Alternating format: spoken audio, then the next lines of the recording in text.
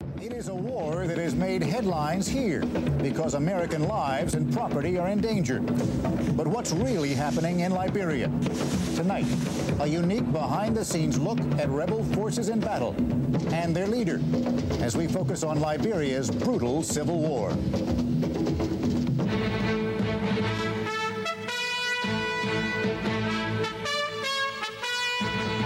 This is ABC News Nightline. Reporting from Washington, Forrest Sawyer. Look around the West African nation of Liberia, and you'll see echoes of the United States. The country was founded as a home for freed American slaves. The capital city is named after President James Monroe. The soldiers dress like American GIs, and American culture is widely admired. Look around and you'll also see the fingerprints of the U.S. Washington operates critical intelligence and communication installations there. Military ships and aircraft are permitted to land with just 24 hours' notice. So it is an American problem when Liberia sinks into civil war and economic collapse. The government's run by a former Army sergeant critics call a murderer and a thief. The rebels are led by a former government minister accused of embezzlement and associations with Libya's Muammar Gaddafi. Peace talks now in their second day remain deadlocked. Just how brutal is this war? We begin with a remarkable portrait drawn by Nightline producer George Rivera and correspondent Don Kladstrup of life inside the rebel forces.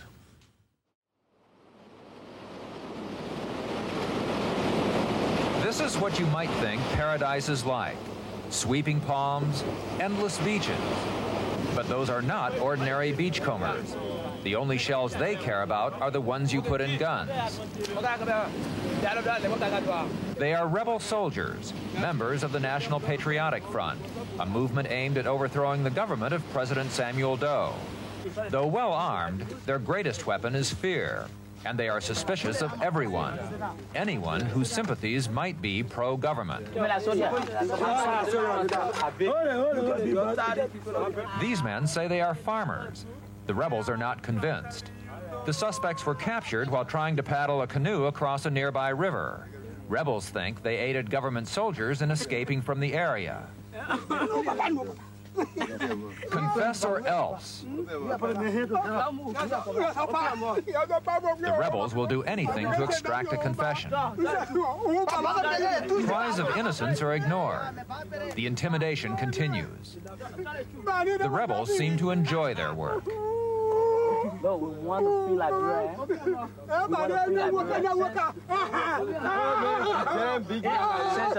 Finally, it stops. Don't kill him now, one rebel says.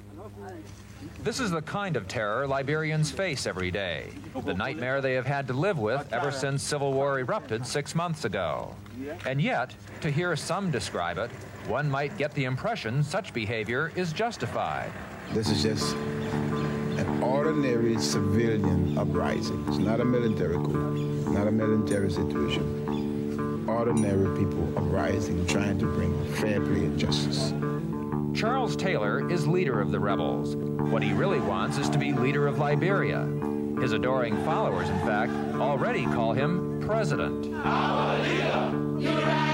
As a former advisor to the real president, Taylor fled to the United States in 1983 after being charged with embezzlement. Today, with Liberia's economy in ruin, with its government riddled with corruption and its army plagued by desertions, Charles Taylor is back, demanding his old boss resign.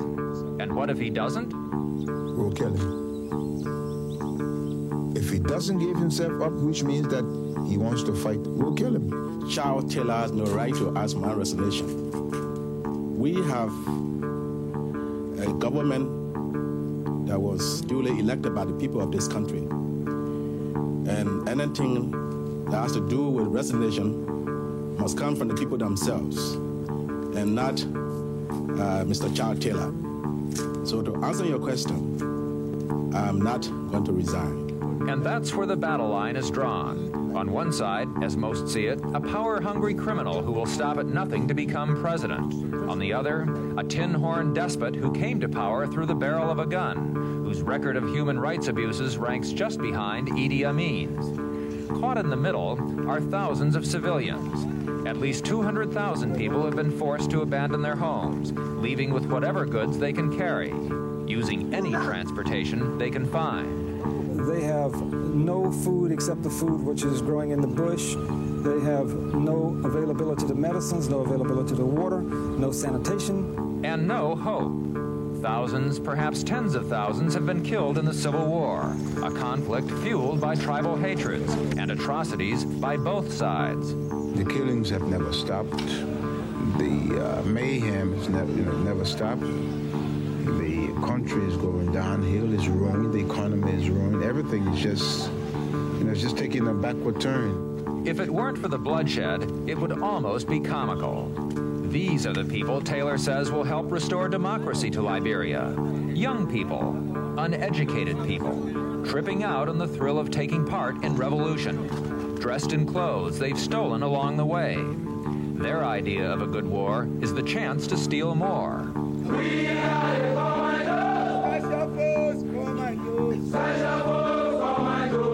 There is no chain of command here, but there is magic and superstition.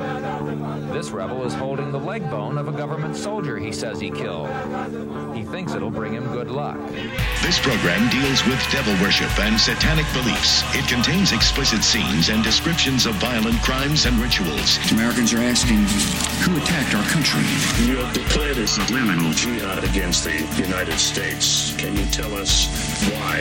I close my eyes and seize it. I clench my fist and beat it. I light my torch and burn it. I am the beast I worship. I close my eyes and seize it. I clench my fist and beat it. I light my torch and burn it. I am the beast I worship. And I know soon come my time. Welcome back to Subliminal Jihad, episode 139. I am your co-host, Dimitri. And today, we're finally picking back up with the fourth chapter of Demon Forces. Now, if you're listening to Demon Forces for the first time, I would highly recommend going back and listening to the first 3 installments, which have been released on the public feed by now. But that will give you the best level of context for everything we're going to be discussing today. Now, for those of you that have been listening along, we left off last time discussing the assassination of the president of Burkina Faso, Thomas Sankara, in October 1987. And we discussed at length how that was the result of a conspiracy by Deputy Head of State Blaise Compaoré, who would become president, and certain Liberian exiles, including the person that is really going to be the central figure in today's chapter, Mr. Charles Gonke Taylor.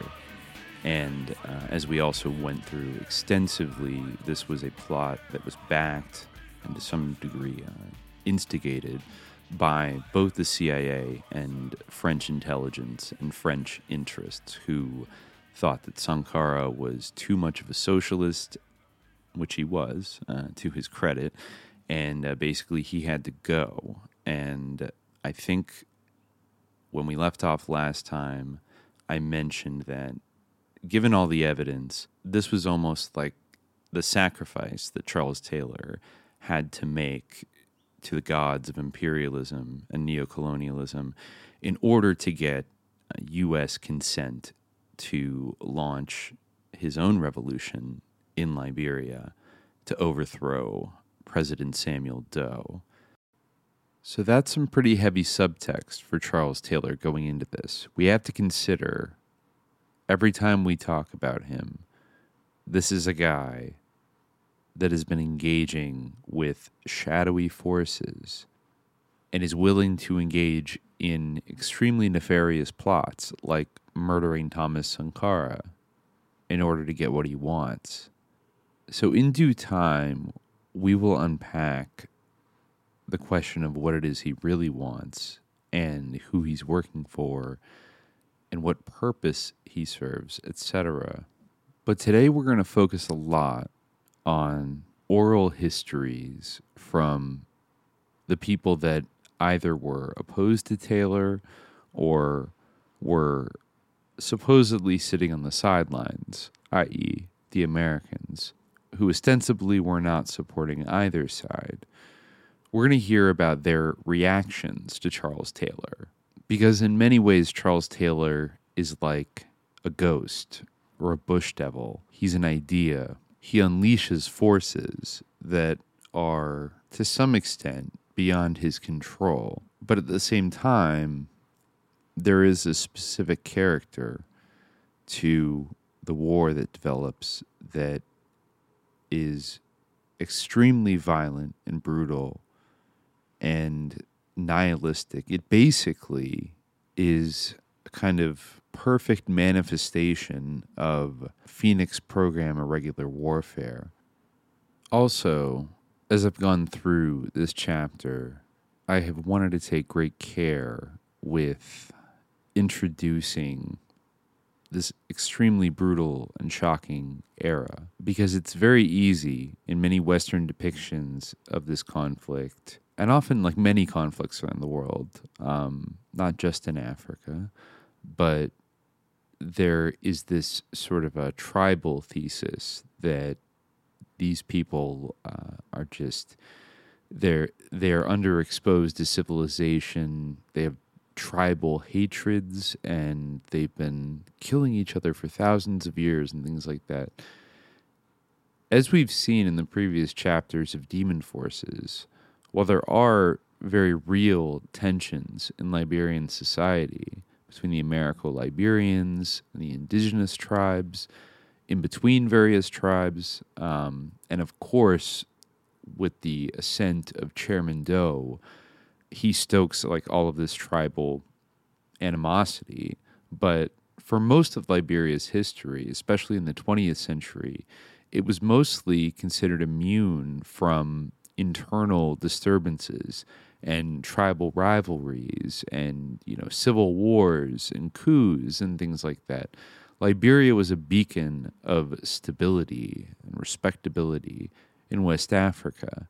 So when the Civil War starts, the degree of anarchy and violence and viciousness and just over-the-top carnage, while it does take on local characteristics, is not some kind of innate native phenomenon that is just bound to bubble up under the right circumstances from time to time. As we're going to get into, there would not have been a civil war in Liberia without outside forces, without planning, without conspiracy by many different actors. And so in that sense, I think it's important to think about what happened in Liberia as almost like a virus came. And in fact, in one of his many media interviews around this time, Charles Taylor compares himself to a virus. He describes the virality of people in West Africa seeing civilians overthrowing military dictatorships. We are not a military group here. I'm not a soldier. What we seek to do is to destroy these military dictatorships around Africa. And that's that Charles Taylor virus. If the civilians can throw out the army, wow, we are in trouble. Well, I love it. We will fight to the last man. I will get weapons from wherever I have to get it. If the Pentagon's got some, please give me some. As we walk through some of the accounts of what happened today, I'm not being glib by saying that this is almost like an example of the jokerification of a country, or how in a very short span of time, a country can slide into something like a cross between Blood Meridian and The Road. I don't think things like that usually happen without a lot of cooks in the kitchen. So today, we're going to hear from all kinds of people that were in the rooms where it happened, and we're going to compare their testimonies. I'm going to be pulling some audio from the Liberian Truth and Reconciliation Commission again. Once again, shout out to the YouTube channel, My Black Planet. Just to start here, I'm going to be drawing a lot today from another very interesting book about Liberia, one that I encountered years ago. I've mentioned it before, though Hahn himself cites it somewhat critically and has certain disagreements with it, which I share. But this is The Mask of Anarchy, The Destruction of Liberia, and the Religious Dimension of an African Civil War by Stephen Ellis, which initially came out in 1999.